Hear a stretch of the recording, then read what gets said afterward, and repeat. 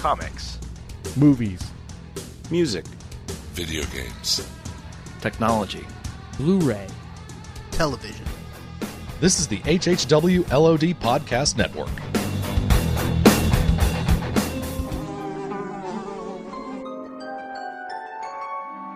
The world we know is gone. No internet, no GPS, no text messages, no podcasts.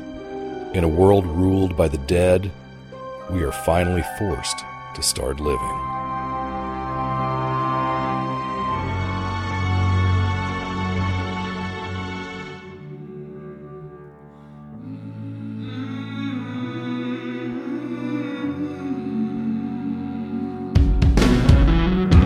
When I was a child, I heard voices. Some would sing and some would scream. You soon find you have few choices. I learned the voices died with me. When I was a child, I'd sit for. You are listening to the Walking Dead TV podcast. This is episode 190 for season 7, episode 11, entitled Hostiles and Calamities. I'm your host, Craig DeMonda. Join with me this evening, Mr. Aaron Neuwirth. Hey, I'm happy to be here on this calamitous podcast. Mr. Richard Chubtoad Sheldon. Leave me alone. I'm playing Yar's Revenge. That's a great game, man, isn't it? I mean, out of all the Atari games, that's a very good one that they picked. What a great pull. I'm just saying, yeah, because, I'd expect like Pac-Man or, Pitfall or something, but Yar's Revenge, that was a great game. I still have my Yar's Revenge cartridge. And you're right, it's kind of like not the popular one. I mean, it was a super popular game, but it's like you had to be a really Atari guy to know that game. Like that was somebody played Atari on the writing staff, for sure. And Mr. Jim Dietz. I would like to be referred to from now on as Dr. Smarty Pants. We can accommodate you if that makes you feel better. I can certainly do that if you want. And Chubtoad stole my pickle. At least he didn't bite down on it like Eugene did. That's all I'm going to say. I'm not touching that one. So, guys, That's what That's what she said. Oh, your initial thoughts on the episode, guys? So I came into this episode immediately after wrapping up a bunch of Oscar stuff involving watching the Oscars and recording a podcast recapping the Oscars. Hollywood, so tycoony type of stuff. Yes, we understand. We know how it goes. Yeah. My lovely girlfriend and I came back from our limo express from our swanky Oscar party and everything. Did you watch Walking Dead in the limo? Was it on the way back, or no? It wasn't on yet, or what? Yeah, that's what. But what I'm getting to is that it was such a if you want to talk about hostiles and calamities, the Oscars ending was such a calamitous affair that it still was like cooling down. So like coming into this episode, which was a lot slower than the previous week's episode, not a lot slower, but I mean you know what I'm saying. It's a lot less kind of event driven. In the same way that some of the other episodes were. This is like, all right, this is like a nice cool down episode. I like it overall. It may lack the weirdness that I really enjoyed last week because I really like when the show embraces the weirdness, but it had a lot of, nerdy fun with Eugene this week, so I guess that's something. But, I have some thoughts regarding him specifically that we'll get to, but I do like it overall. Excellent. This episode is by far the best quotable Eugene quotes of all of them. I absolutely loved it. There was even some good Negan quotes in this one. So I tried to get as many as I could, but if I miss one or two, you guys have to jump in and help me with the Eugene quotes because there was a lot. You're right. There was definitely a smorgasbord. I feel like I ought to give you a signing bonus. I was gifted these pickles. He had some good ones. I very much enjoyed the presence of Negan this week, which means a lot coming from me, I think. So, do you think he's like finally finding the right balance with the character a little bit now? I mean, I think the show is. I mean, he's doing what's given to him. So it's never really been more Jeffrey Dean Morgan's fault necessarily. It's just more what the show's doing for him. And I think we're maybe it's just because he's shaved, but just the kind of his general demeanor just seems better now, as in this back half. I think less is more with Negan too. He really hasn't been front and center a lot the past 3 episodes.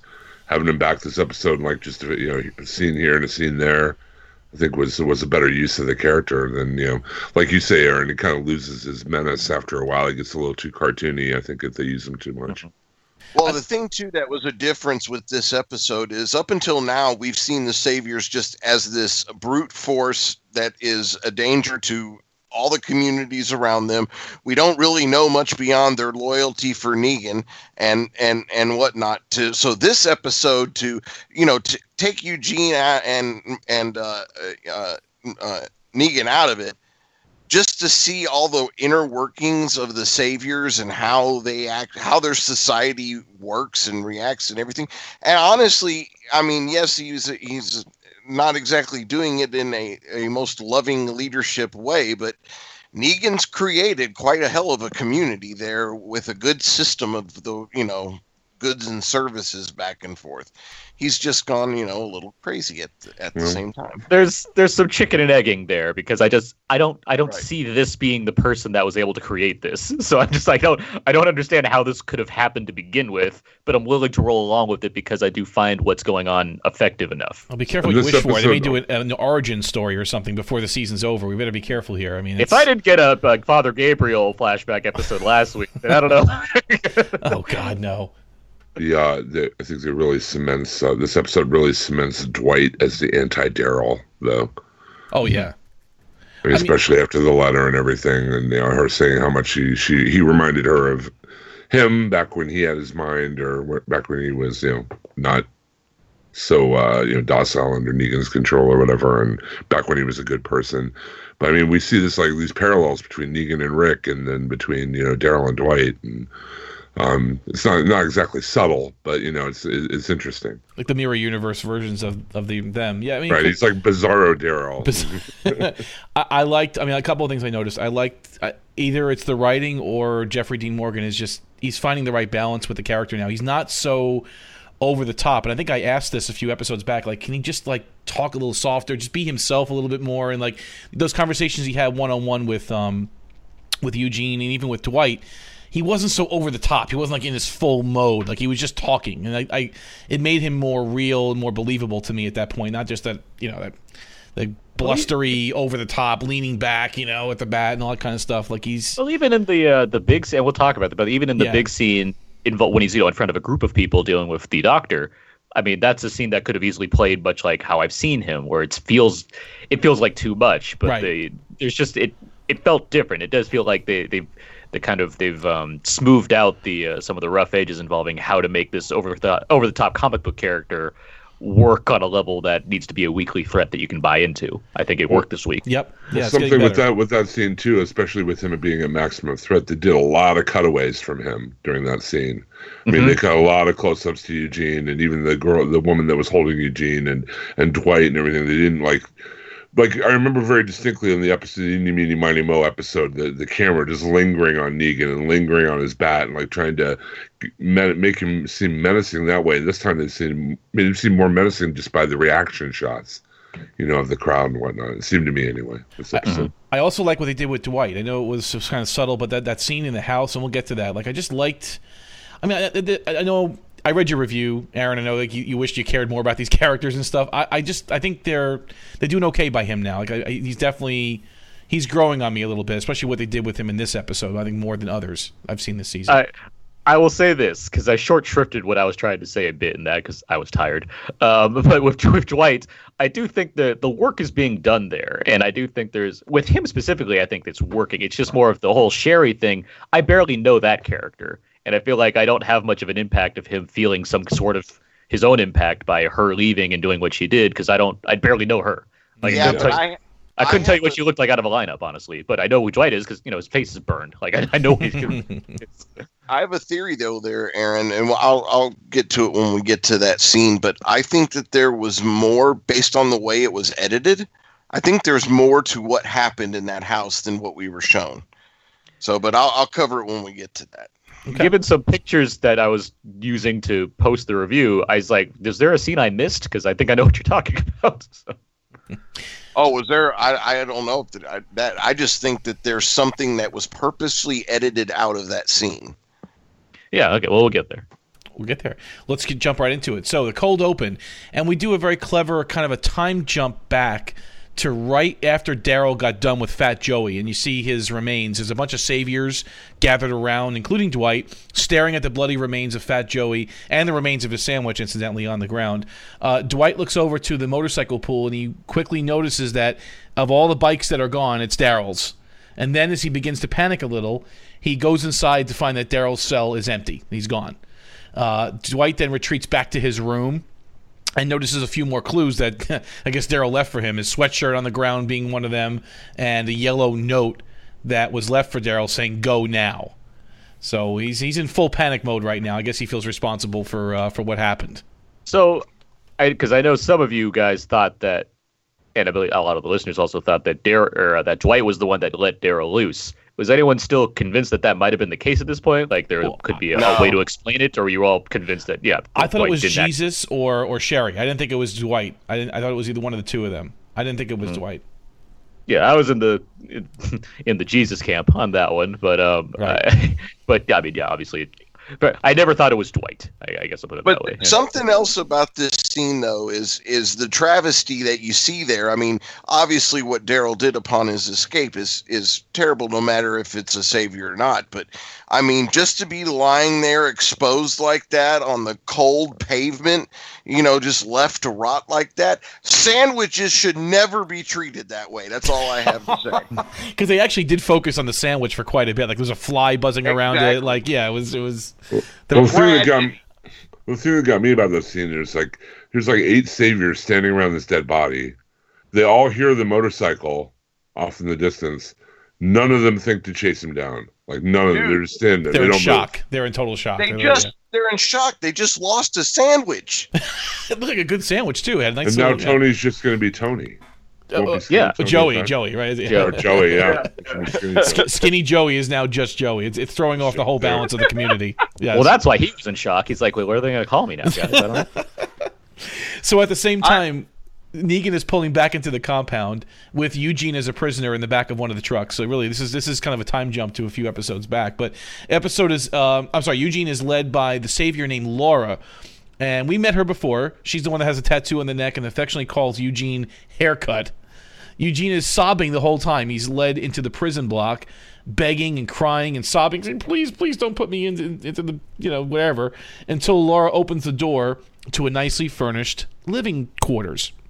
It has a comfy chair, we see, a TV. Bear McCreary's score leading up to that is also it's just super tense. Like he's like ratcheting up the tension like really high as you before he opens that door. Like you think he's going into the hole, right? You just know it, right? Okay. Or worse. The score was so intense. Like what's in store for Eugene right now? So it has a comfy chair in there, a TV, a bed, a fridge, some books, and Laura unties Eugene and whispers in his ear, "Welcome home, Haircut." Bigger than my first apartment in San Francisco, I'll tell you that much. So immediately Eugene notices the books on the shelf and kind of walks over and starts glancing at them. Laura offers that they have many more books in the library, and Eugene approves, says that this will be satisfactory. Laura then says that she will run and get him anything he wants to eat. Eugene asks, anything? And Laura's like, yeah, anything. Eugene's like, okay, I'll take a lobster. Laura scoffs and says, well, what do you think this is? We don't have lobster. Eugene's second request was for some canned pasta. That's a way off a lobster. Like you going on the gourmet scale. You're really falling down the ladder a little bit there, going from lobster to Chef Boyardee.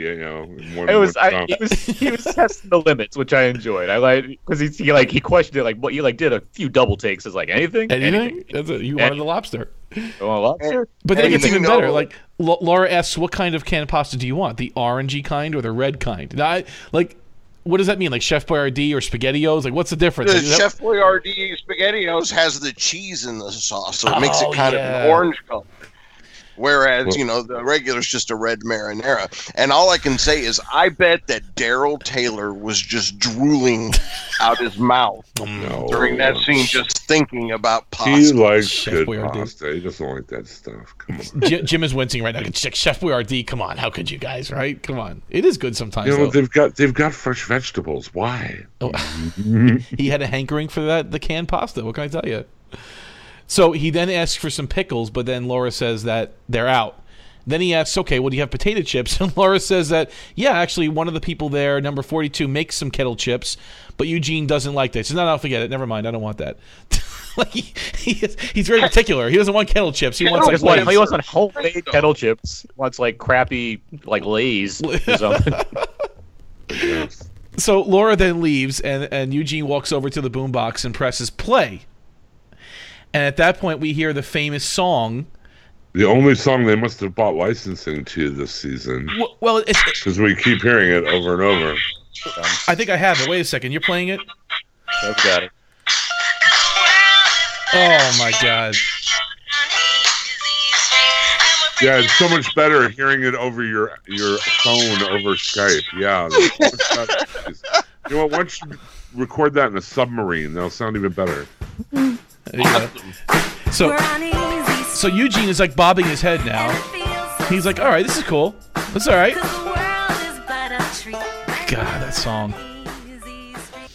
So, let me say I think that's a brilliant use of that song because it completely recontextualizes the meaning of it. Where it once is used as torture for Daryl because it was played repetitively in an ironic fashion. Now it's very literal. Now it's actually Eugene is being presented with the exact opposite of Daryl, where he's given everything he could want, and so he's literally on easy street. Like that, I thought that's because that song is so infectiously annoying the first time you hear it. It's a great use of it the second time they bring it up. Like that, I thought that was just a very clever way to do it. And I will give them a lot of bonus points if, like, later on, like a season or two down the road, like Eugene sings that to himself, and Daryl's like, "Where did you hear that song? Where'd you hear that song? I don't ever want to hear that song again. Why'd you play that song?" That would be great. So we do a cut They're back. fighting in a dirty bathroom with each other, and like easy street. Back to Dwight's room. He's sitting there studying the note carefully that he found, and you can see even in his face, he knows who wrote that note, but we don't know exactly yet. But he kind of knows. Once there's a knock at the door, he quickly hides it in his back pocket. And then suddenly, basically, after the knock comes, some of Negan's goons just bust open his door and start to beat him down mercilessly on the floor. And we just see Negan standing in the doorway, holding Lucille, watching as Dwight's getting beaten down. Cool comic panel shot, that behind the back with the bat. Oh yeah, totally. It's good framing. It's a cool framing shot. By the way, I didn't mention this. Directed by Carrie Scoglin this episode, and written by David Leslie Johnson. Carrie Scott, she's a big TV director. A lot of credits. Yeah. So after the credits, we then see Dwight locked in a cell, perhaps the same one Daryl used to be in. I mean, they all look the same, I guess, but he's in the hole one way or the other. Negan then bangs on the door and starts to talk to Dwight through the door. It's kind of a long conversation, saying to Dwight that does it bring back memories for him being locked in there like he was after his little road trip with Tina and his wife Sherry. Negan then admits he was ready to think that it was him, that Dwight set Daryl free, until he realized that one of his wives was missing. And that would be Sherry. And Dwight said it couldn't have been her. He said it wasn't her. Negan is still asking, though, did you flip? Maybe Daryl got under your skin. Maybe he turned you around. They changed sides again, changed stripes or something, he said. That he does have some legitimate grievances. But then he asks, who are you, Dwight? And Dwight replies, I'm Negan. And I guess that was enough for Negan, because Negan then sighed and just opened up the door and kind of just let him go at that point. It basically does. But Negan is very clever, though. He says something to Dwight at this point. He says, Daryl is very emotional, and he's either on his way home right now, or he's on his way back for some revenge, meaning him and Dwight. Like he's gonna go after both of them, which he's right. I mean, there's only one of two ways with Daryl. He then asks Dwight if he knows where Sherry could have went. Dwight says, yeah, he has an idea. So Negan then tells the doctors to stitch up Dwight so he can let him hit the road to bring her back. There's a lot of stuff happening as far as people having conversations go. It's not much to really comment on, but I like this because they set up this doctor who we met before, but they set up this doctor and the kind of rapport that he and Dwight seem to have, which is more or less the doctor talks a lot and Dwight just kind of nods along, and there seems to be an understanding because they're basically both in a terrible situation no matter what way you look at it. And I like how it kind of comes back again. Yeah, so inside the doctor's office, Dr. Carson is being really smug. You know, like he is with Dwight, saying that he thinks that she did it. Sherry is so selfless that, look at what she did. She left her husband to marry Negan, husband meaning him, and now she felt sorry for Daryl. He noticed that when they met in his office before, and that she's such a caring person that she isn't expected to be around in this world anymore. Like, he's just making all these smug kind of statements to Dwight, really getting under his skin, I guess. And Dwight's having these little flashbacks as the doctor's talking, like he sees a picture of his wife and him, and he kind of sees these little images that go before, I guess, in his brain. Before Dwight can leave, though, he does go back into his room. He grabs a pack of Morley cigarettes that he had stashed away, and one of the butts has her lipstick on it. So I guess it was a cigarette butt that she left behind, and he kept it. And he crumples the pack and puts it in his pocket. Well, I think it reminds him of because we got a couple scenes of the two of them like in the hallway, right? Like smoking and like kind of I was like, how's your life going? Well, my life's going just fine. How's your life? That's basically what the conversation is. I feel like it was kind of like kind of reminding us of the those good old days that they were having as they dealt with the situation and setting us up for what's going to happen next, I guess. It's kind of interesting that he saved the cigarette butt, though. Like, that was his memento of her at that point. Like, that's all he had left of her. So Laura is taking Eugene on a tour of the commissary. I guess, for lack of a better word, I guess that's what it is. Kind of where they buy stuff with points, the saviors or the slaves of the saviors. And she explains that the people here all survive on points. If they produce, they gain points. That look, he can get anything he wants here. He can get beer, bread, a cut of his head. She kind of makes a little play on words there, referring to his lovely mullet. Laura says that they are different, though. Since they're part of the crew, they can simply take whatever they want here. She finds a jar of pickles, surprisingly, and says, "Hey, Eugene, it's your lucky day. You wanted some pickles? Here you go." Basically gives the whole jar to Eugene. The two of them then walk outside and they see Negan.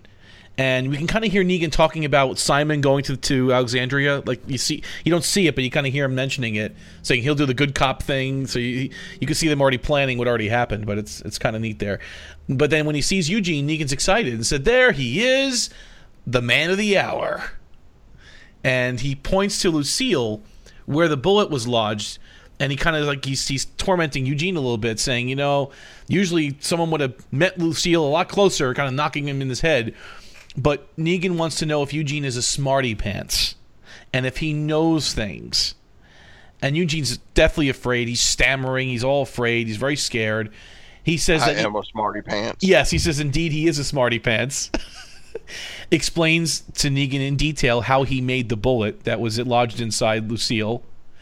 Eugene then assumes his old cover story, which I thought was such a great callback, how he was this microbiologist doctor and he was working under T. Brooks Ellis, whoever that is, making weaponized diseases of the Human Genome Project and blah, blah, blah, blah, blah, fighting fire with fire. Like, it was the exact same story he told Abraham and all the others to get him where he was. It's like he just resurrected it. Right. There's a callback, Yeah. This is why I feel like Negan is working this episode for me, because it's not relying on him just being over the top and insane, not insane, but over the top is for the point of intimidation. Here he's being a tactician. Like, he understands exactly what Eugene is already. He knows this is not a guy that he needs to, he doesn't need to threaten like his best friends by cutting off his arm or something to get him to do what he wants. He just needs to say a couple words to him. Like, he can break this man very easily, so he thinks. And I like this kind of approach to, is like, I don't need to kill you, but I can terrify you because I also want things from you. I want you to do stuff for me. And I think he gets that across very well in, the kind of few things he realizes he needs to say in order to get this reaction out of him. Yeah. So Negan then poses a challenge to Eugene.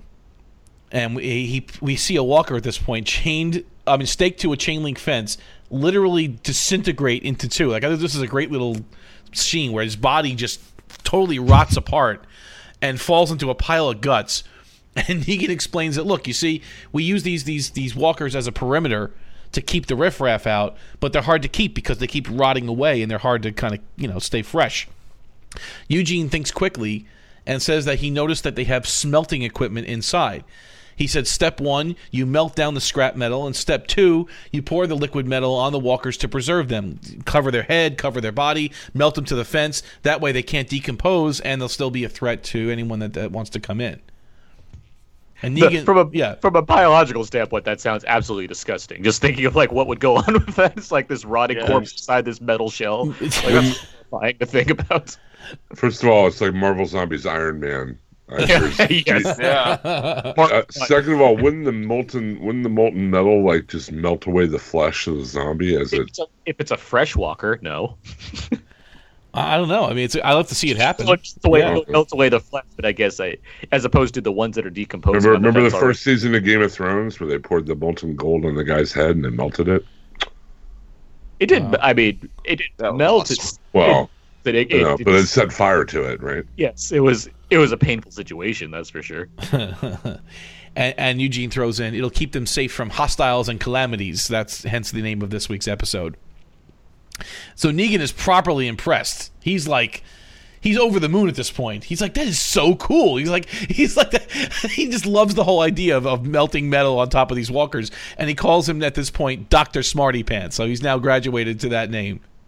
And he asks, and he gets close to Eugene. It's so cool. He's just a regular guy. He asks if Rick had him doing this kind of cool stuff, valuable stuff back in town. And obviously, he didn't.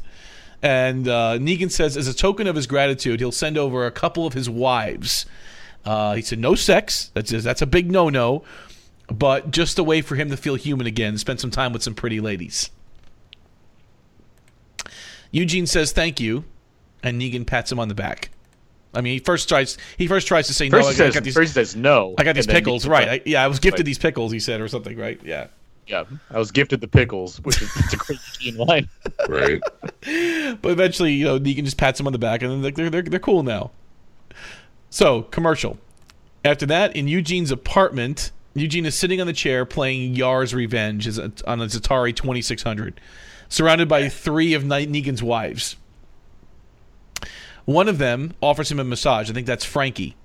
But he declines because he says they aren't there at their own will. He goes, we know you're just here because Negan told you to be here. You're not here because you want to be here. And he gets up and offers them some more popcorn. He's a nice host. The girls tease him. They kind of say, oh, you're really smart. What do you know how to do? Can you make a bomb or something out of toothpicks and bleach? He's like, yeah, I can. And the girls say, seriously? And he goes, serious as sepsis. Sure. What a line. Because that's a line. That's Eugene. That's something someone says. So they go outside, and Eugene has somehow produced hydrogen and filled 2 latex gloves with them, so they're lighter than air. They're kind of bobbing around and floating. And then he puts on a show. He says, I'm going to light this candle. And the girls like that when he says that. He goes, no, I'm really going to light this candle. And then he starts humming the 1812 Overture. And then he somehow makes a chemical reaction in a beaker. He pours something with, I don't know what kind of chemicals he mixes together in the beaker. It explodes and makes this big... It's called making elephant's toothpaste. And basically you're breaking down the hydrogen, and it's really cool. It's like a volcano in school. Like that's what you used to do, right? For that, is that what it is? Like, no, not exactly.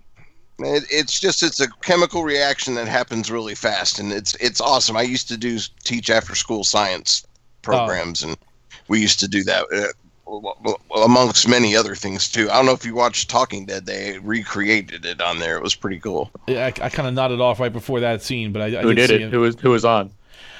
It was Eugene. It was and who else was on there? Josh McDermott. Yeah, Josh McDermott, and who else was there? The guy that plays Dwight. Okay. Yeah. What? The guy that plays Dwight, and then this rapper. What was his name? Little John. Little John. Little John. Yeah. That was him. Yep. Okay. So it was Josh McDermott, Austin Emilio, and Little John. Yes. Who were the guests. Correct. Okay. Sure. So Eugene makes his chemical reaction in a beaker, and then he goes with the candle and explodes the hydrogen gloves, and they go up on this lovely kind of explosion. And the girls are just impressed. They love it, and they hug him. So I guess that was their fireworks for the night. He's really putting a show on too. Like when he mixes the chemicals, he's all like walking his version of cool. And there's a part where he says like, I'm gonna light this candle, right? And they kind of like they cheer, and then he's like he's like, no, I'm really gonna light this candle. Like he has an actual candle in his hand. He's gonna light it. Like he wasn't speaking metaphorically. He was like, yeah, I'm really gonna do this. Yeah, literally gonna light a candle. So back to Dwight. He's on a motorcycle. We see that he goes to his old house. We come to find out he finds a photo on the ground of the two of them, before the outbreak, him and his wife smiling. It's a nice photo. Sherry left a note, though, for Dwight, and we kind of hear a voiceover of Sherry reading the note. And essentially, the note was pretty long, but it's that she knew that he would come looking for her there, and that she's gone for good. She's basically saying, I don't know if you're going to kill me or bring me back to Negan, but either way, I'm out of here. She still loves him very much, but misses who he used to be. Sherry blames herself for what Dwight has become. And then we see where she left her wedding rings also, a wedding ring and her engagement ring on top of the note.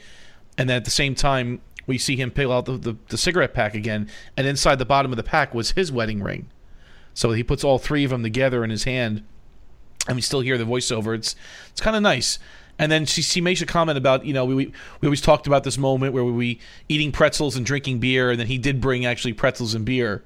Which was interesting to me because she kept referring to how bad his memory was. Right, but then somehow you remember but that. he remembered right? to bring the pretzels and beer. Yeah, this is all why I wasn't like huge on like the intent of this scene. I liked the construction of it. I liked the use of imagery because I think The Walking Dead tends to do a very good job at kind of presenting you with more cinematic versions of things that don't involve dialogue or characters speaking with each other. I think it tends to do that very well. It's kind of juxtaposing images with each other and making things work.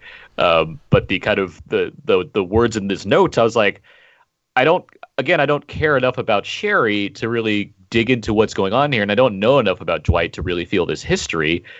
Despite what the show's tried to give us with this, but like you're talking about like this memory things, like what's this? Like what does this refer to? Like I don't know about his lack of memory or what have you. Like it's a nice scene as far as what it's trying to do, but it's just I don't connect with this relationship they've had together, especially because we've always seen them kind of be antagonistic towards each other, like kind of away from each other more, or relating to each other on a different level than being man and wife. Well, if you remember the episode in the woods, though, that was like 2 seasons ago at this point now, or whatever it was. It was last season. Yeah, it was like the first half of the last season. Yeah, I mean, you remember that they were in the burnout woods, and you did see a little. They weren't antagonistic. They were definitely on each other's team at that point. I mean, they were together, but I mean, that also one thing that wasn't one of the higher episodes for me. Is Daryl in the woods hanging out with these random people, and then they screw him over at the end. They screw him over basically in the end, right? Yeah, they go back. Would the fact that Sherry is actually dead change the way you saw that scene, Aaron?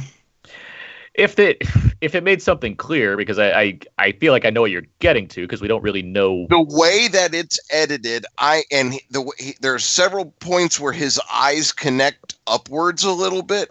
I think she was in the other half of that room where the note was, but we couldn't see off camera, hanging from a rope. That's what I think. I think she killed herself. That wasn't a note goodbye. That was a suicide note. Well, don't you think the show would not want to make that ambiguous? Like, yeah, they would show that. I think. I don't know. It's the line. One of the lines in the note said something about it. Living that life, death would be better than. I don't know. It just, to me, the way it was edited, the way it was written, I just got the impression that she was hanging there in the room dead. I think the idea is that if she were to get caught, she knows she would be dead. I mean, so it's just a straight up like, I'm gone forever.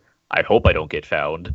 That said, chances of her coming back, I think, are quite high because it's a TV show. But I hear what you're saying, and I respect it. If that's the way it was, I'd be curious to see where the future Dwight subplot will go involving a reveal of that kind. Right. It's just I feel like the show would make it. This is not a subtle show. I mean, it wouldn't go out of its way to not show you something like that. You'd see her being a zombie hanging there like that, hanging from a rope, right? You'd see her turned already.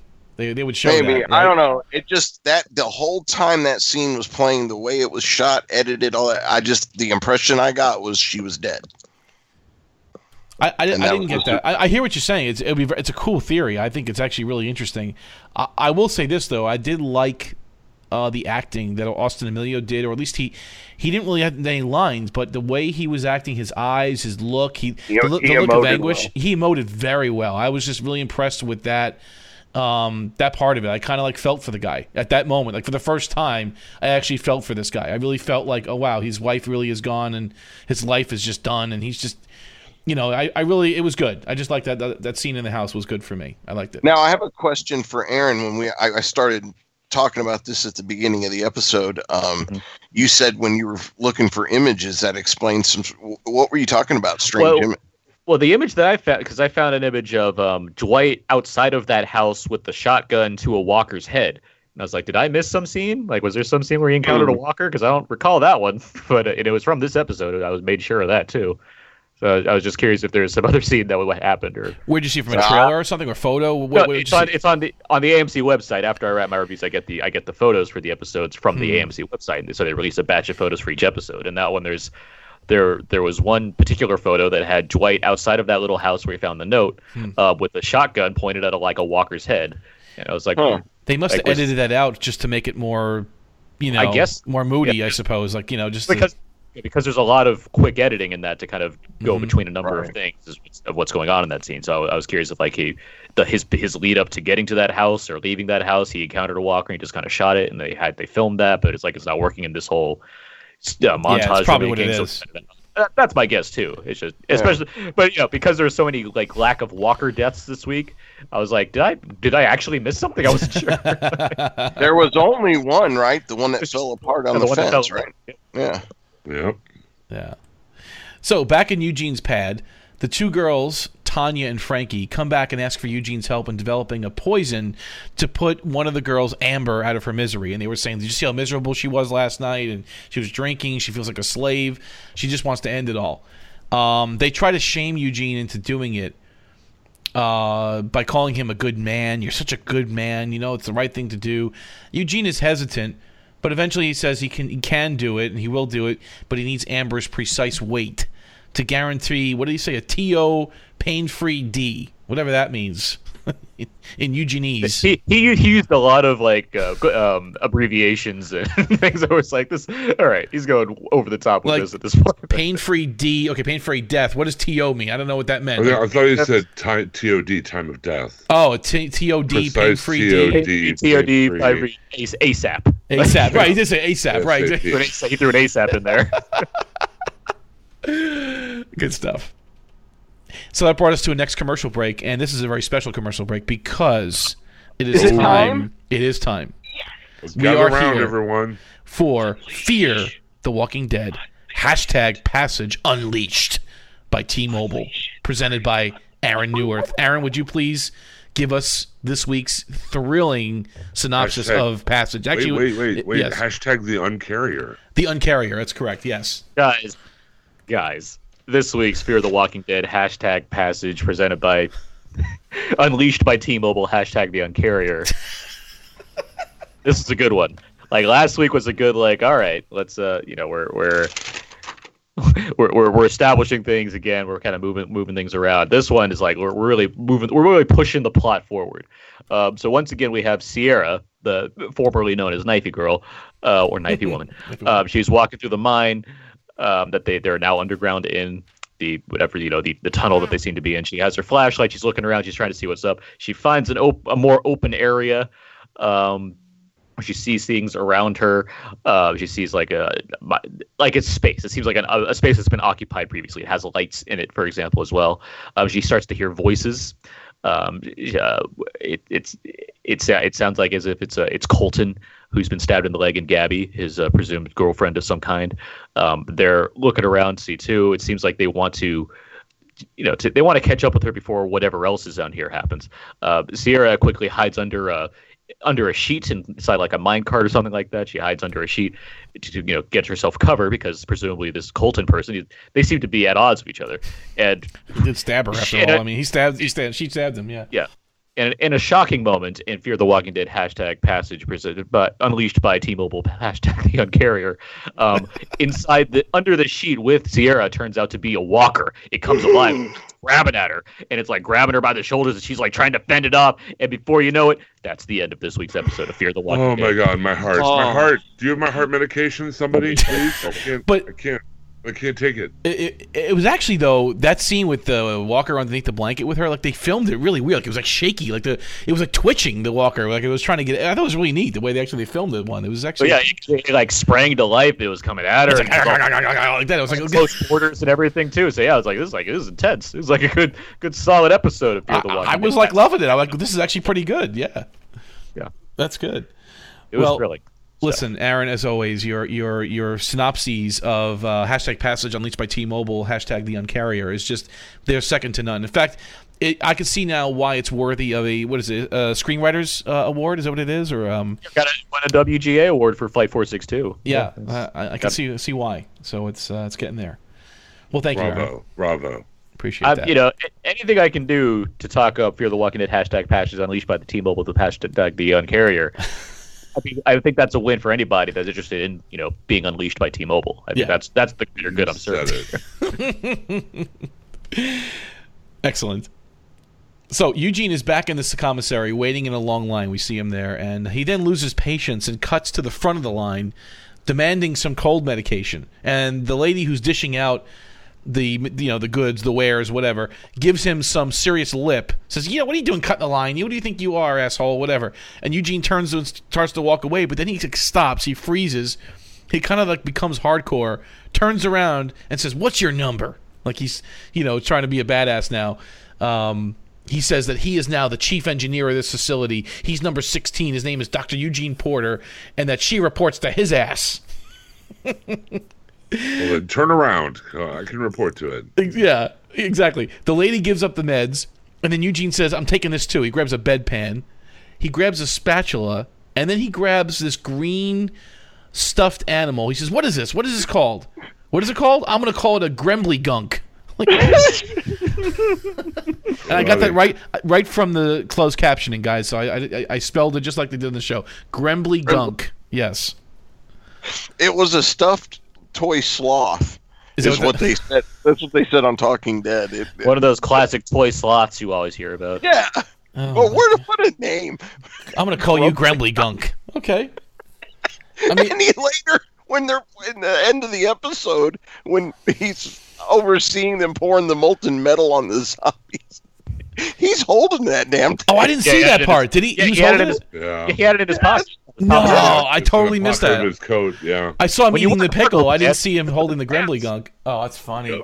It was sticking out of his pocket. So, what is a Grembly Gunk? Is that a D&D reference, Jim, or is that something I'm missing here? Like, where is that from? Is that you just made it up? Like, it was five-time luge champion Sam Grembly Gunk.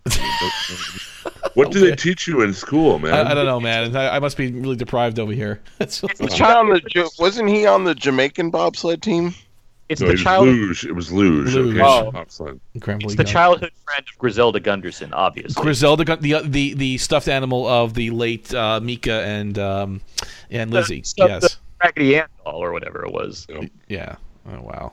You know it. So then we begin a beautiful, quick little music montage where we see Eugene. It kind of reminded me of Breaking Bad, actually, to tell you the truth. Like, the way they shot it, I felt like this is right out of Breaking Bad. He's making his pills. He's making his poison pills using all of the stuff he put together. This is very much Breaking Bad reference. That's what it felt like. It felt like right, especially with the goggles and the bandana and everything. Yeah, it was just totally rip off from Breaking Bad. I loved it. It was great. I don't know what song they used. Doesn't matter. It was like some rock song, but it was. They might be giants.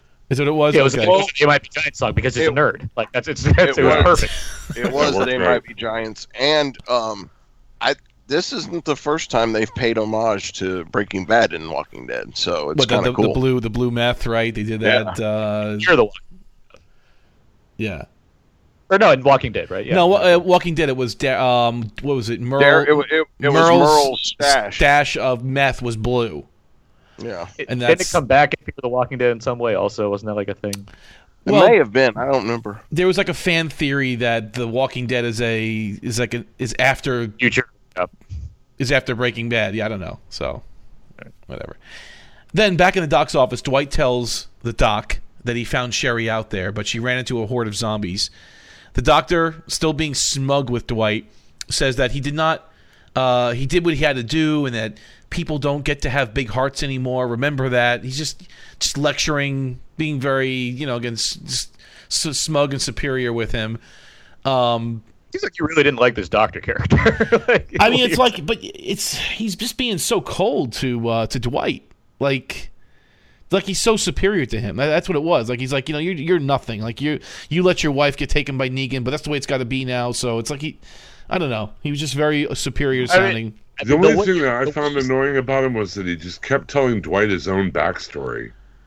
Yeah. Like, okay, right. Dwight, yes, Dwight knows all this stuff. So do we. Can we get on with this now? He felt like Dr. Exposition more than anything. That was the thing. Exactly.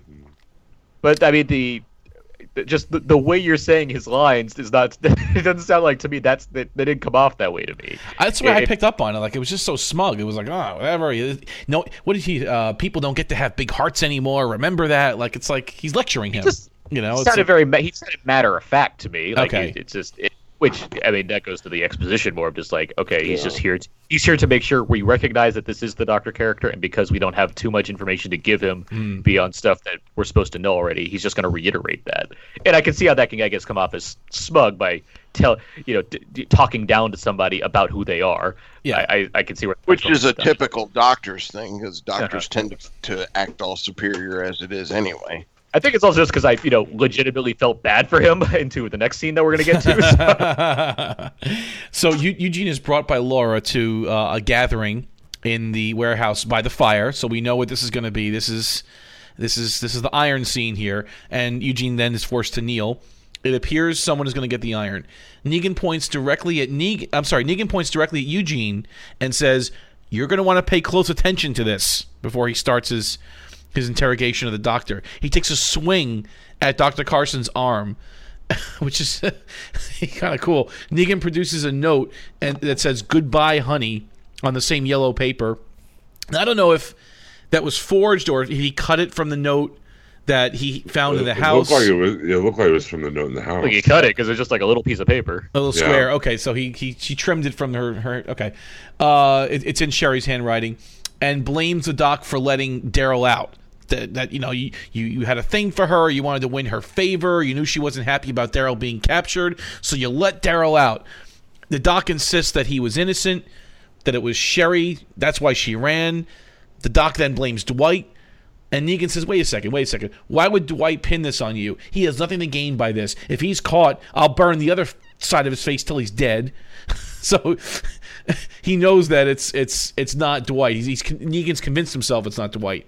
He even said that little extra time that he spent in the hole got his head screwed on straight. And he goes, "Right, Dwight?" And Dwight's like, "Yeah, right." Like he's agreeing with Negan. So Dwight gives Negan the iron right from the fire. It's red hot. The doctor starts to plead with him. Says, "Please, please, please, don't hurt me. Don't hurt me." Negan gives him a way out. He says, "Okay, if you confess and you say you're sorry, we won't do this." So the doctor, of course, just says, "Oh, yes, I did it. It was me. I'm so sorry. It was all my fault." Negan then drops the iron. And at that point, we kind of think that Negan's going to let the doctor off the hook. And he pulled a Samuel L. Jackson. He goes, "That's all you had to say." He did a little Pulp Fiction callback there. "That's all you had to say," he said. But suddenly he looks at Eugene again. He stares right at Eugene, takes the doc by the britches, and then throws him directly into the fire head first and holds him there. Yeah, I wasn't thinking the doctor was safe at that point. I was like, oh, he's going to do something even worse now. Well, I thought because he was the doctor, like that was the only thing that like maybe he really won't mess his doctor up. Like that's what I thought. They got Dr. Eugene. Well, he said something. Or presumably some other doctor. Like I'm convinced that Negan is smart enough to know that this doctor is somewhat expendable. Well, here's an interesting tie back because the closed captions help with these kind of things, and I watched it. It says, "A good thing we got to spare Dr. Carson," Negan says. Now, I believe that he's referring to the doctor at the Hilltop. I believe they were brothers. I think the doctor that was here and the doctor that was at the Hilltop, they're brothers. Oh, all right. I think you're right. So that's where he's referring to that. It's a good thing we got to spare Dr. Carson, he said. He There even is said that line. Yeah, there is Harlan Carson is the doctor of the Hilltop, as it says on the Wikipedia page. So they were brothers, and apparently, well, one Carson's down, but now they have to go pick up the other one, I guess. They just got a new member of the Hilltoppers Red Shirt Army. That's it. So that was pretty cool. I thought, and I missed that line initially. Again, I had the captions help with that because I totally didn't even hear that line.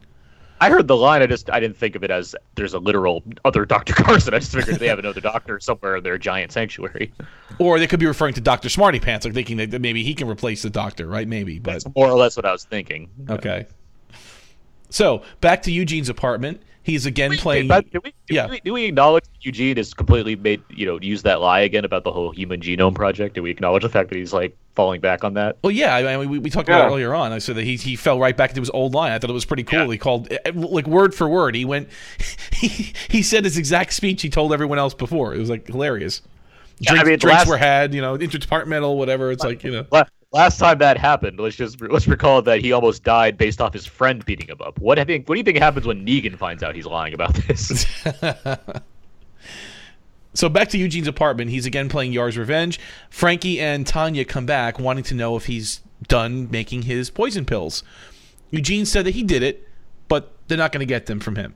And Frankie tries to plead, but Eugene says, "Pump your brakes, Red." Eugene says that he isn't stupid, that they really want the pills to poison Negan. That's why they asked for extra, not their friend Amber. And they threatened to tell on Eugene to Negan. He's like, you know what? That's kind of a tactical error if you do so. So on the way out, though, they call Eugene a coward. He says, that is a correct assessment. Sitting there, doesn't even blink, still playing his video game.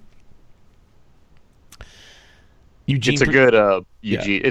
There's a lot of great different shades of Eugene here, and it's another good one. Just the way he's so confident in how he's saying this and everything. Yeah. So he proceeds to eat a pickle from his jar a little bit later. I guess it's nighttime now. And then Negan bangs on the door because we hear that dun, dun, dun, dun, dun. He invites himself in, Negan that is, and wants a quick conversation. Very serious, though. Negan remarks that Frankie and Tanya had nothing but good things to say about him, and that Negan tells him not to be scared anymore because, again, he can see that Eugene is trembling again, and he says, you have nothing to be afraid of. You have nothing to be afraid of. But you just have to answer one question. And Negan says, who are... And before he can finish it, Eugene responds, I'm Negan. I am utterly stone cold Negan. I was Negan before I even met you know who you were. I was Negan. Now that I met you, I'm even more Negan than I was before. I was Negan before it was cool, man. I was the first guy in my town to be Negan. That's it. So then we cut to a scene where outside, and Eugene is wearing like a new dark outfit, like he's like the dark side of Eugene. Like he put on his cloak. Yeah, he's wearing this like black shirt. You never seen him wearing like dark clothes like this. He's munching on his pickles, and again, he was holding this stuffed animal. I missed that. And he's overseeing the molten metal work. I guess the slaves are trying to, get the molten metal plan to work and get these guys, melted to the fence. And then Dwight appears next to Eugene, and Eugene's about to apologize for him for clamping down on Dwight's, private parts the first time that they met. Dwight cuts him off and asks if he really is on board. And Eugene says yes, and ends by saying, we are Negan. And he says, my name is Eugene, in case you didn't know. And he says, your name is Dwight. And he says, yeah. And then that's it. We are Negan. And Dwight says, yeah. So the two of them are kind of left standing there. So I guess a lot of questions are out there. Is Eugene playing a role right now? Is he really turned over to Negan's side? I guess we really don't know. There's going to be a lot of theories out there, but so yeah, here that's the question that I get to, where right. I feel like the show's characterization tends to not be very good, which actually works to its advantage here, because I honestly have less of an idea than I would just based off general knowledge of how TV shows work. I honestly don't know if it could be either way. Eugene's cowardice has proven it very likely that he could have actually just pulled another cowardly move and has completely rejected anything other than what will keep him alive, and so he really is for Negan. Right. Or he could be very much playing a long con here, and he could be. I mean, he kept those pills. Maybe he does have his own plan for Negan that he wants to use at a better time. Maybe he can team up with Dwight, who also might be harboring some ill will towards his current master. I mean, there's a number of directions this could go that I actually think work out well as far as what's coming. Yeah. I mean, the theories are out there. I think that, well, I think that Eugene is actually, I'm going to say this. I'm going to go on a limb. I think he really is buying into this. I think it's like, if I get myself with this group, they respect me. They call me doctor. I'm given a nice home. I'm respected. I'm given tasks. I think he thinks he can fit into this community. I don't think he's like thinking right now about trying to escape or get back to Rick's group or anything like that. I think he's really trying to just survive with this group. That's my guess. Maybe I'm wrong. Maybe he is always, he's going to try to get back home. But I don't know. What does he have left back there? Like, what does he have left? I mean, I certainly think he's putting self-preservation above anything because you don't want to die. But I think because he's self-aware. He knows what he is. That's what throws me. He knows he's this nerd. He knows he can't defend himself in the way others can, despite the fact that he has tried to learn how. Like, he did take up the lessons with the others to learn how to use guns and use machetes or what have you. Like, he's made the effort to increase his potential. Like, he had that whole speech with Abraham about how he can fend for himself and whatnot. Right. So there's been little hints of development as far as how he knows how to handle himself, but I do think there's a lot of mystery, like whether it could go either way, and I do like that because I don't know what to expect now. Like I don't know what to. I can be legitimately surprised if Eugene becomes Darth Vader or Anakin Skywalker in this situation. Yeah. So before we get to our Buster ratings and we get to our lovely Facebook group's Buster ratings, let's have a quick word from our sponsor. Chubb, would you be so kind to take it this week? Sure. Our sponsor this week, as in every week, is DCB Service at dcbservice.com. You can get great discounts on comic books and comic book related merchandise, all kinds of fantastic Walking Dead stuff. They're constantly having all kinds of comic book bundles every month based on the publishers and whatnot. And you can save 30, 40, sometimes 50% off. They have great toy collections, statues, all kinds of accessories that are related to comic books and whatnot. So I recommend it. I believe everybody on this show has used their service at one time or another. Also, their sister site, InStockTrades.com, you can save a lot of money on trade paperbacks there. So we thank them for sponsoring us once again. Yes, they make it possible for us to come to you each and every week. So, thanks, Chubb. All right, let's get to our Buster ratings. Aaron, we'll start with you. I would go 3.5 Busters this week. I think it's a fine episode. It does what it does well enough. I think Josh McDermott gets to be the highlight character for this hour, and so there's a lot of Eugene to go around. Not necessarily my favorite character, so it doesn't stand out as much as certain other characters would if they had their own whole episode, but it's still effective in showing me the sanctuary from like a couple degrees, tilted to the left, so you can kind of see what a brighter view of someone that's on Easy Street would have it. The Dwight stuff is here or there for me, but the use of Negan I thought was more effective than it has been in the past when there's a lot of Negan focus on an episode. So I think it's fine. I think it's a good episode. It's a little slower, a little less impactful, but still sets things in motion for what have you. So 3.5 Busters. Okay, Chubb. To me it was kind of it wasn't a bad episode, but it wasn't like this big highlight of the season or anything. But it was pretty much middle of the road. But I think Josh McDermott, he stepped it up just a little bit. So rather than middle of the road 3, I'm going to go with 3.25. Definitely, entertaining episode. Okay, Jim. I'm not too far off from the other guys. I give it a 3.5. I like Eugene as a character, and I like the portrayal by Josh McDermott. But even liking Eugene as much as I do, it seemed to go on. This episode seemed to go on a little long in parts. The Dwight stuff was fine, I guess. I mean, I don't understand why they're they keep filling in the same backstory of this character over and over. We know what happened. We know where, how he got where he is. I understand all that. If they're trying to give me, make me sympathetic to him, then they really are kind of working at cross purposes after this episode. But I thought it was fine. It was decent. I agree with Aaron. They're using Negan a lot more effectively now, and not as big cartoon character, but kind of maybe dialed down a notch or two, so he's a little more menacing, up close and personal. And I thought it was a decent episode, so 3.5 from me. I'll give it a 3.75. Actually, I liked everything you just said about the Negan. Definitely coming off a little bit more human. The balance is better there for me. The Dwight stuff really got me. I finally kind of get him now. The anguish it hit home for me a little bit. Finally, I didn't really get it until now. Of course, seeing Eugene, he's great. I mean, Josh McDermott. Every time we see Eugene, it puts a smile on our faces, and what more can you ask for from The Walking Dead? Like, you're guaranteed to have some good one-liners. We saw Eugene eating pickles and playing Atari, hanging out with hot girls. Like, what more do you really want? I mean, this is like, it's something we've all been kind of waiting for. At least I have, anyway. So I liked what I saw.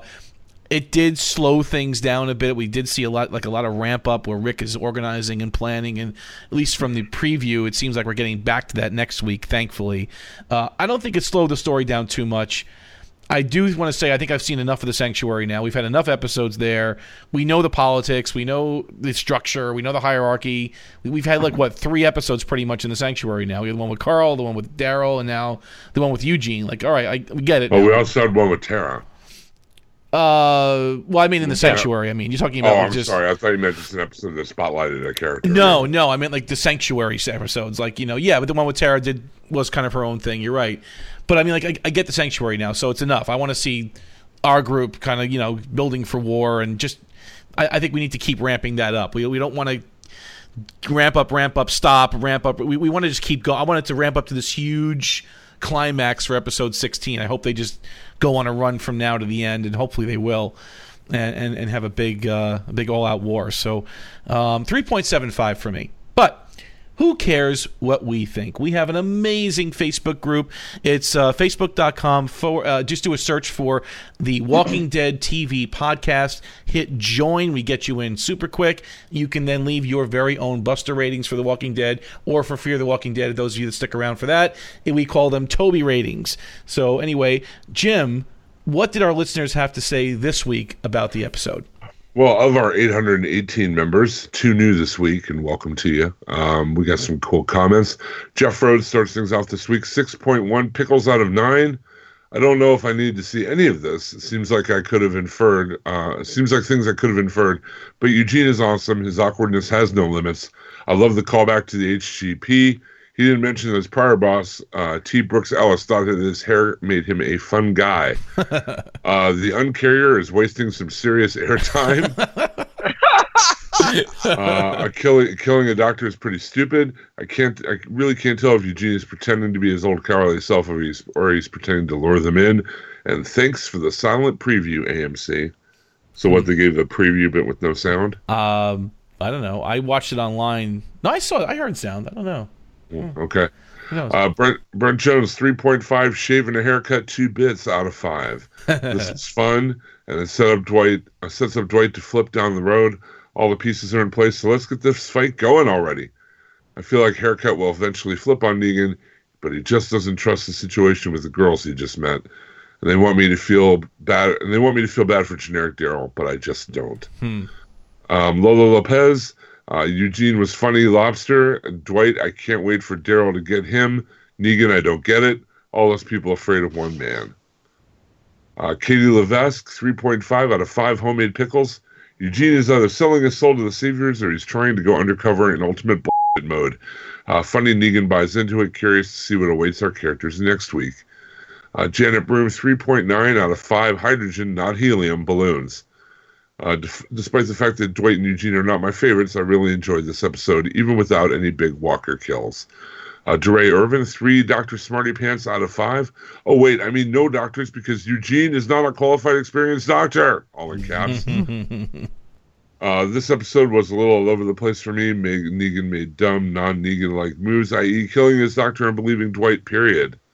However, all in all, I love the Eugene-ness of the episode and feel he's playing his cards right till he can make a real move. Scott Homan, 3 beer and pretzels out of 5. I really liked everything in this episode, but still very disappointed by it. I don't need super action every week, but I do feel a need to see the storyline progress, and this didn't lead us anywhere. Mike Jones, 5 weird science skills out of 5. This episode was a home run for me. Eugene likes the power and feeling important. Could be a clever ruse, but I think Eugene likes his new surroundings a whole lot. Seth Tillman, 3.5 smelting podcasters on the regs out of 5. I'm not too happy about being in the singular focus episodes, but Eugene's jerk scene and his eyeing Negan's wives' chesticles made up for it. Is he Negan or is he not? And the Human Genome Project, I could talk about that all night. Serious as sepsis. Hell yeah. Seth Tillman, P.S. Is this the end of Sherry? Johnny Storr, 5 out of 5, and I'm talking about Negan's red-headed wife. Jesus Christ. Wow. Anyways, solid episode. Not too sure how I feel about Eugene going full Negan. I feel that Dwight is turned now. Again, 5 out of 5 redheads. Well, somebody's got a fan. Yeah. Mike Glicksman, 4 Navin Johnson thermoses. As enjoyable. There's a deep cut call. As enjoyable as a Eugene-centered episode could be expected. Make sure you close that pickle jar because that's how you get ants. Mary Turkpeckia, 4 well-done doctors out of 5. I prefer my medium rare. Better than I thought it was going to be. Honestly, dreaded a standalone Savior episode, but this one delivered. Didn't mind the plotline with Dwight at all, and it was good to see him staying next to Eugene at the end. Remember how they met? Looking forward to seeing more. Yeah, that is awkward, isn't it? Susan Monk, 3 legitimate grievances out of 5. I love They Might Be Giants, and it was just as weird to hear their song on Walking Dead as it was to hear Easy Street again. Eugene should get the Post-Apocalyptic Acting Award for his performance of the Saviors. Ian Roswell, 3.75 Dr. Flavor Pop-Tarts out of 5. Bit of a step back this week, but it's nice to see Eugene is successful with women as I am. Oh. Richard Chopper Cherry Charrington, 4. I just got the Easy Street track out of my head. Now I'm humming it again out of 5. Another good episode. I really liked how it centered on Eugene. Okay. Yes, we got it. Please don't make me reach to the internet and stop you. Because I will. Rob Cook, 4 Grimbly Gunks out of 5. Eugene being on Easy Street making suicide pills was an interesting story concept, but really worked. After Negan cremated the resident physician, doctor, in quotes, Eugene Smarty Pants, is under a fair bit of pressure now. This is serious as sepsis. Andrew Park, in the UK, we call the last pickle in the jar a Wally. Really? Wally is also used... a term used for someone who is in some areas very intelligent and in other areas very stupid and clumsy. I suppose it was serendipity that Eugene was given this meme to work with. I didn't much care for the time spent with the Saviors. I suppose the showrunners are doing a good job when all I wanted to do, as Sherry did, was to get the hell out of that prison. 3.5 Dr. Apocalypse pizzas out of 5. What a well-written and informative comment. Good job, Andrew.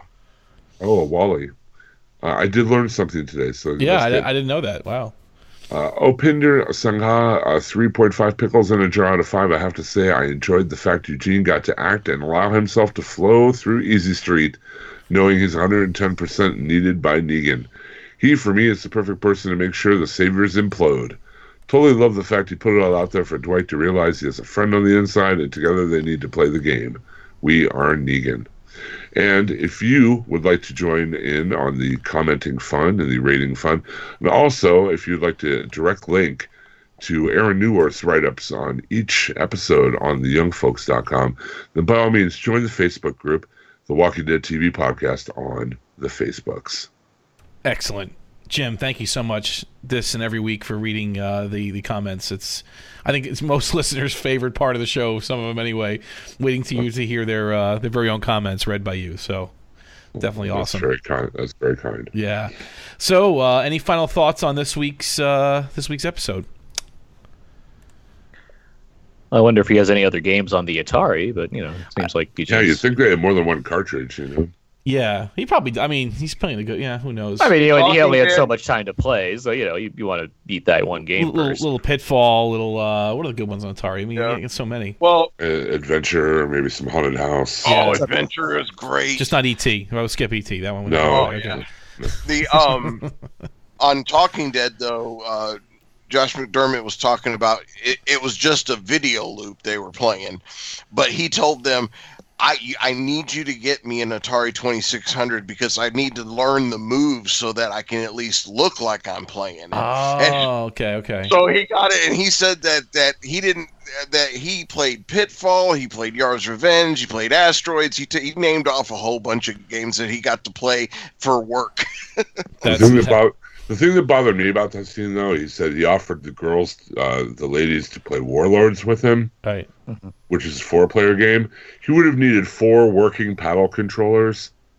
There could have been For that 4 game. working paddle controllers. There could have been, but they're really hard to They're find hard in to- working order, even now. Like pre-apocalypse, they're hard to find. Forget about They may not post-apocalypse. have. They may not have Lobster, but they probably have multiple Atari controllers. I don't know. The working paddles are harder to find than you think. I have 7 of them, and they actually you can get not refurbished, but remanufactured But you copy can't get ones. them in the apocalypse, Chubb.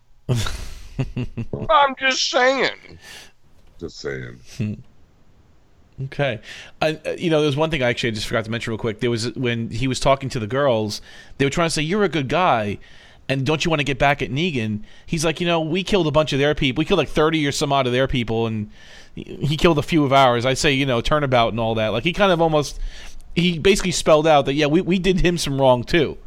It's not like they're innocent in all this. They did kill 30 or some odd saviors.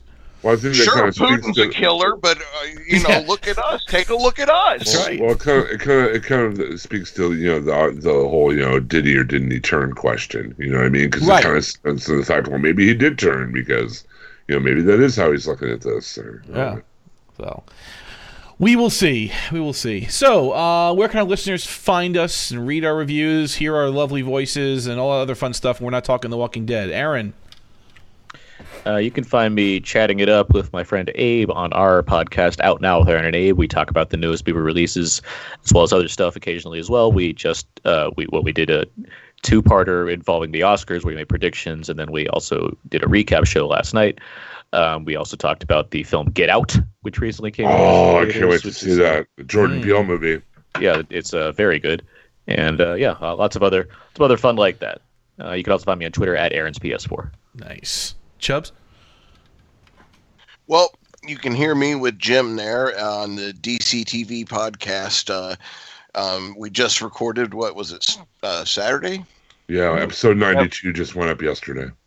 Yep, and we'll have another one this week as well. So you can hear us over there. DCTV podcast, low in fat and now gluten-free. Maybe you are. Jim?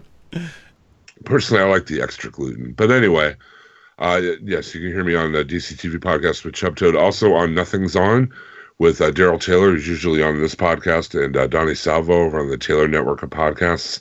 And also on the Taylor Network of Podcasts, you can also hear me on yet another show now called Paradigm Shift. It's a campaign of Dungeons & Dragons that we record and have made into podcast form for your enjoyment and listening pleasure. Paradigm Shift, the first episode just went up this week. Check it out. And it's really a lot of fun. So by all means, that is also available on the Taylor Network of Podcast.com. And you can follow me on the Twitters at Yoda Jones. Excellent. And if you want to hear my other show, it's the Auto Chat Show, autochatshow.com, facebook.com/Auto Chat Show. Me and my co-host Teddy review new cars, discuss cars and pop culture, whatever else might creep into our brains during that particular moment in time. Last week we talked about the Jeep Cherokee Trailhawk, Grand Cherokee Trailhawk. Next week we're talking about the Hyundai Santa Fe. So we're doing like an SUV themed winter here, and some nice 4x4s we get to talk about. So check us out. That'll be coming up probably sometime this week, and then we'll be covering the New York International Auto Show very shortly after that. We're trying to get some guests on from some various automakers as well, so stay tuned for some good stuff on the Auto Chat Show. And you can get us at Auto Chat Show on the Twitters, Instagrams, and all that kind of fun stuff, Periscopes as well. So Until there's no more room in hell and the dead walk the earth, I'll take this. I'm going to take that too, and I don't know what this is. I'm calling it a grumbly gut.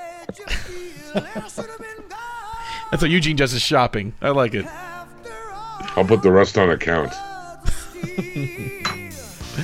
That works. Can I put the rest on a service merchandise gift card? Service merchant. Yeah, Caldor. Yeah. Remember that on the Wheel of Fortune when they actually had the prizes you had to spend the money on, and then you had that little bit left over you had to put on the service merchandise gift certificate? Yeah. Service. They're gone, man. That's long gone. That was back when Chuck Woolery was the host, right? 2 and 2, baby.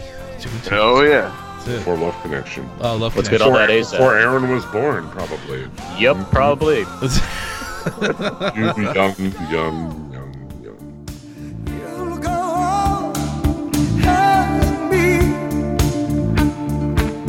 You'd be better off alone if I'm not who you thought I'd be. But you know when there's a fever, but you never find no rest. Get you feeling better on and on. Oh, Sherry, oh, hold on, hold on. Oh, Sherry, oh, hold on, hold on.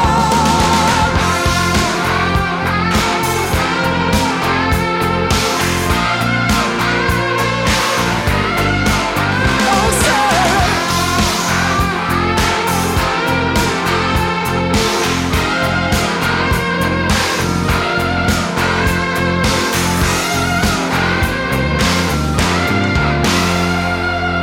But I should have been gone.